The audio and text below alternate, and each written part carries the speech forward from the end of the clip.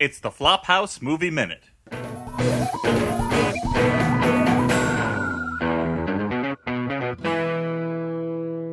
So, we're doing a movie minute here. Elliott, yeah, I'm really setting up the premise. Yeah.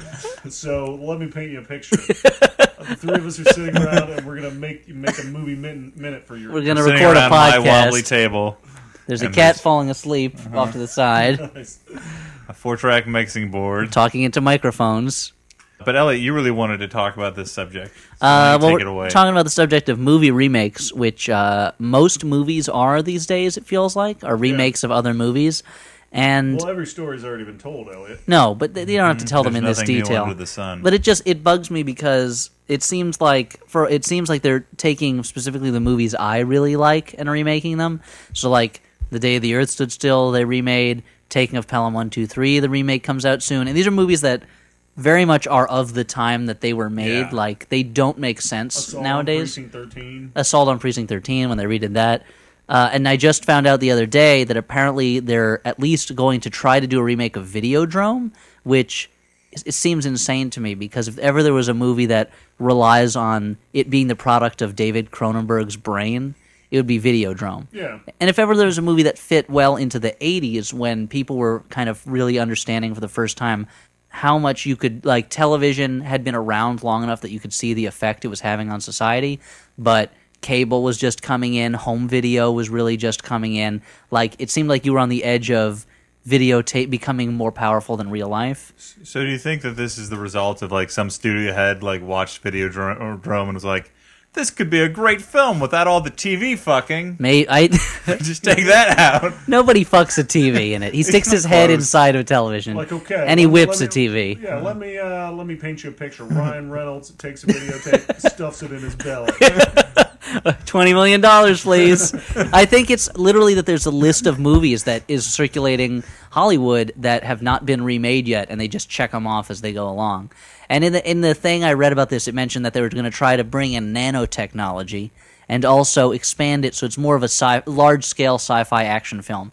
And Videodrome, Much like the original film. much like the original, which has maybe 6 characters and takes place almost entirely inside of James Woods' head for the most part. And it's science fiction in the way that maybe like, I don't know, like a Vonnegut book is science fiction. Well, but there's it's not, science fiction elements to it. Yeah, it's- but it's using like science fiction elements like mainly as a huge like allegory. Yeah, I mean, lots of science fiction is, but it's a movie where he puts a slot opens up in his belly that he puts videotapes and hides a gun inside, and you are never quite sure if he's insane or if this is actually happening.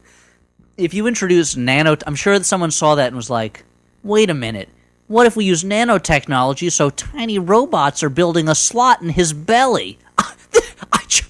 Why didn't Cronenberg think of that? And like, They turn his belly into a little Blu-ray player. then this scene would make sense. They, like, I imagine it was someone watching it and not realizing that is not supposed to be a logical development. I think it was somebody who walked through the Criterion collection of the DVD section of the Virgin Megastore near where they live, and they were just going through the possible remake ideas.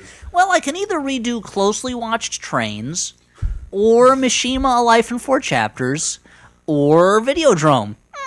Videodrome has a gun in it. I think I'll use that one. And the other bit, so that made me really mad because these are movies that Videodrome especially. These are movies that and Taking Pelham 1, 2, 3 that I love. Like there's something very special about them, and they feel kind of singular. And to remake them, even if the old movie is still going to exist, it's not going to disappear. It's not like with Stagecoach where they remade it in the 60s and they bought up all the prints of the 30s version and tried to and destroyed them, except for one, and that's why Stagecoach still exists today. Oh, wow. It was the copy in John Wayne's personal vault.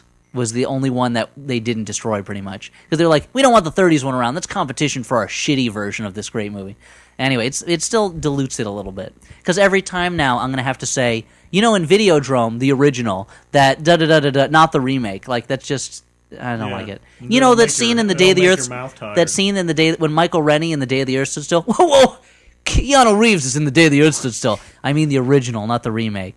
And the other big news was that apparently, I guess they're making a remake of Drop Dead Fred. Oh, finally! the Rick Mayall, Phoebe Cates vehicle with... for many years, my least favorite movie. The news is apparently Russell Brand in the Rick Mayall role. And it's... and Phoebe Cates in the Phoebe Cates role. But it's like, if ever there was a movie that it's one thing. Looks great, by the way. Yeah, so. Yeah, it's one thing to remake a bad movie and be like, I can make this into a good movie, but there's no way to make Drop Dead Fred into a good movie. The problem with Drop Dead Fred is it's such a good idea. Her childhood friend comes back and he causes trouble.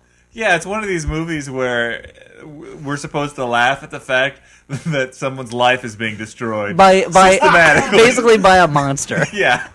There's no real difference between it and like Poltergeist, and like do they ever address that it could all actually be inside her head? I don't think so. The one causing all it would be interesting if the other thing. It would be interesting if the best case scenario is also the worst case scenario. Yeah, she's crazy. It'd be great if interesting if the last shot of the movie was like, I don't remember how it ends, her hugging the romantic lead or something, and then the camera pulls back and pulls back out of the forehead of Phoebe Cates drooling with her eyes staring off into the distance. Like at the end she's in a better place now. Yeah, or Psycho or something.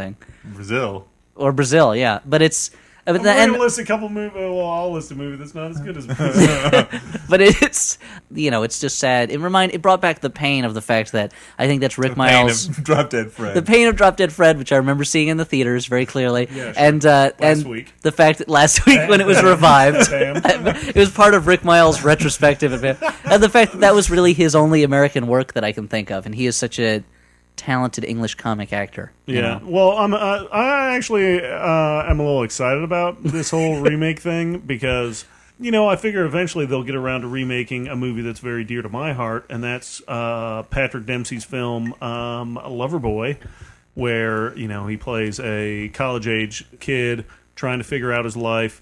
He's getting kicked out of school, and the only way he can go to school is by raising a bunch of money so he can get with the girl he loves. And the only way he can do that is by being a male prostitute to women who have cheating out husbands. On the streets. No. He finds a way sells to it on the corner. No, that would be Star Maps. Yeah, no, he does it. He does it through the pizzeria he works at. When How does that work? When women order extra anchovies. He knows that's a cue that he's going to be having sex with them for $200. And of course, he's the only pizza boy who works there 24 hours a day. They kind of address that. Somehow, like, he fucks one chick and she tells all her friends. And there've got to be a lot of desperate women calling for extra anchovies, and then the guy showing up and them being like, and then them ripping off their robe, I don't know, and then him just handing them the pizza, and them being stuck with paying for a pizza they didn't want to pay for. Yeah.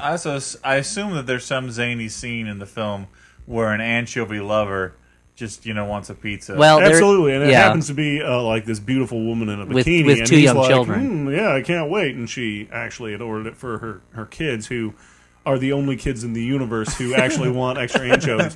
But what my hope is, her children are pregnant. Well, what I hope is that they're going to take. Well, I would point out that they've already remade this movie as the web porn site Big Sausage Pizza. Okay, well, I think it can go one step further because we all know of my love of the porn site Big Sausage Pizza. But what I think needs to happen is this movie needs to be, the whole premise needs to be turned on its ear. Uh-oh, how do we do that? Yep, shake it all up. I say female lead, female main character. Lover girl? Yeah, it'll be lover girl. She delivers pizzas still. I think pizzas, that's good. It's good stuff. Extra anchovies, you don't want to lose that comic gold. She's basically the more common female prostitute in this scenario. Yeah, so she's having sex with desperate women whose husbands are cheating on them. That's not actually a bad idea. Initially, I was assuming it was going to be cuckolded men whose wives are cheating on them. And their way to get rid of the cuckold's horns is by having sex with this young prostitute who's having sex with them to get money so that she can go to college and be with her boyfriend. And since the Middle Ages, no one has been more worried about cuckold's horns than you, Stuart. Well, I think today's movie-going man is concerned about being cuckolded, and a movie like this will make them feel good. So is this still a lighthearted comedy? Because it sounds a lot grimmer. There's a certain fantasy aspect to a young guy having sex with a lot of beautiful older women for money. Yet when it's a young girl having sex with older men for money, it's a lot seedier, I have to say. Well, is this a Russian immigrant that we're talking about? No, I mean, I was thinking. Yes, it's Eastern Promises. Yeah, well, I was thinking Cronenberg possibly, or maybe Mike Leigh for the directing. Okay, so the two least funny directors there are. I think both of those guys would be great. They could throw in a lot of comic. Who directed Irreversible? Maybe we could have him come in. Gaspar Noé. Yeah, Gaspar. That's right. Get one of those guys. Who did Funny Games? Maybe. Yeah, that's some German guy. Yeah. I think any of those guys, I think they have a firm grasp on what the subject matter is, and I think they all love pizza. Who doesn't love pizza? Yeah, like the Ninja Turtles love pizza. I imagine you walking into the office, to the production office, to pitch this movie, and you go, one word, pizza. Have I got your attention? I know I do. Anyway, let's tie this in with the Domino's extra anchovies lover girl pizza. It's not. That sounds like the Gotham City pizza. It's stripped of everything but pepperonis and anchovies. I think that was how Hot Dog the movie got sold. Actually, though, hot dogs. You're familiar with the delicious sausage, the hot dog, right? Let me show you one thing. Pulls out foil wrapped object. What is it? Oh, it's a hot dog. Have I got your attention? Great. Let's make a movie. So you have some films that you're scared of. You're not concerned scared about. of. You're terrified. There's nothing that scares me more than the crying than the Drop Dead Fred remake plan. But there are movies that I'm unhappy that it was decided. You know what? There are no good original scripts in Hollywood that will make us money.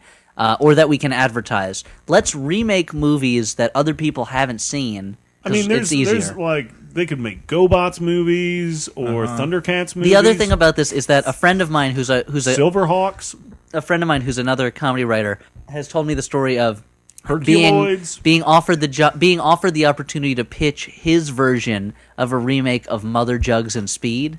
So the studio wanted to remake Mother Jugs and Speed, a Bill Cosby film about competing ambulance drivers, and decided that they had no idea how to do it, so they would give writers the chance to pitch their versions of it and then buy the one they liked the most. So, like, how creatively bankrupt do you have to be to choose such a dumb movie to remake, but not even have a specific way to do it? There's some studio head who's choosing movies to remake based on their titles. They're like, oh, I want to remake Freebie and the Bean.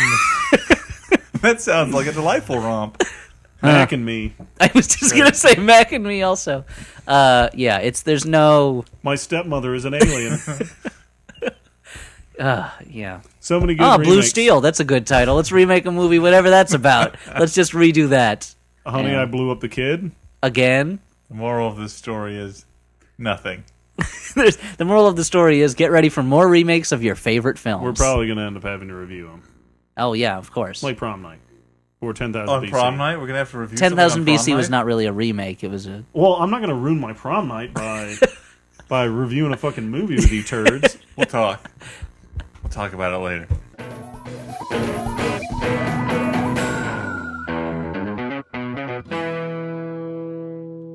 Freebie and the Bean.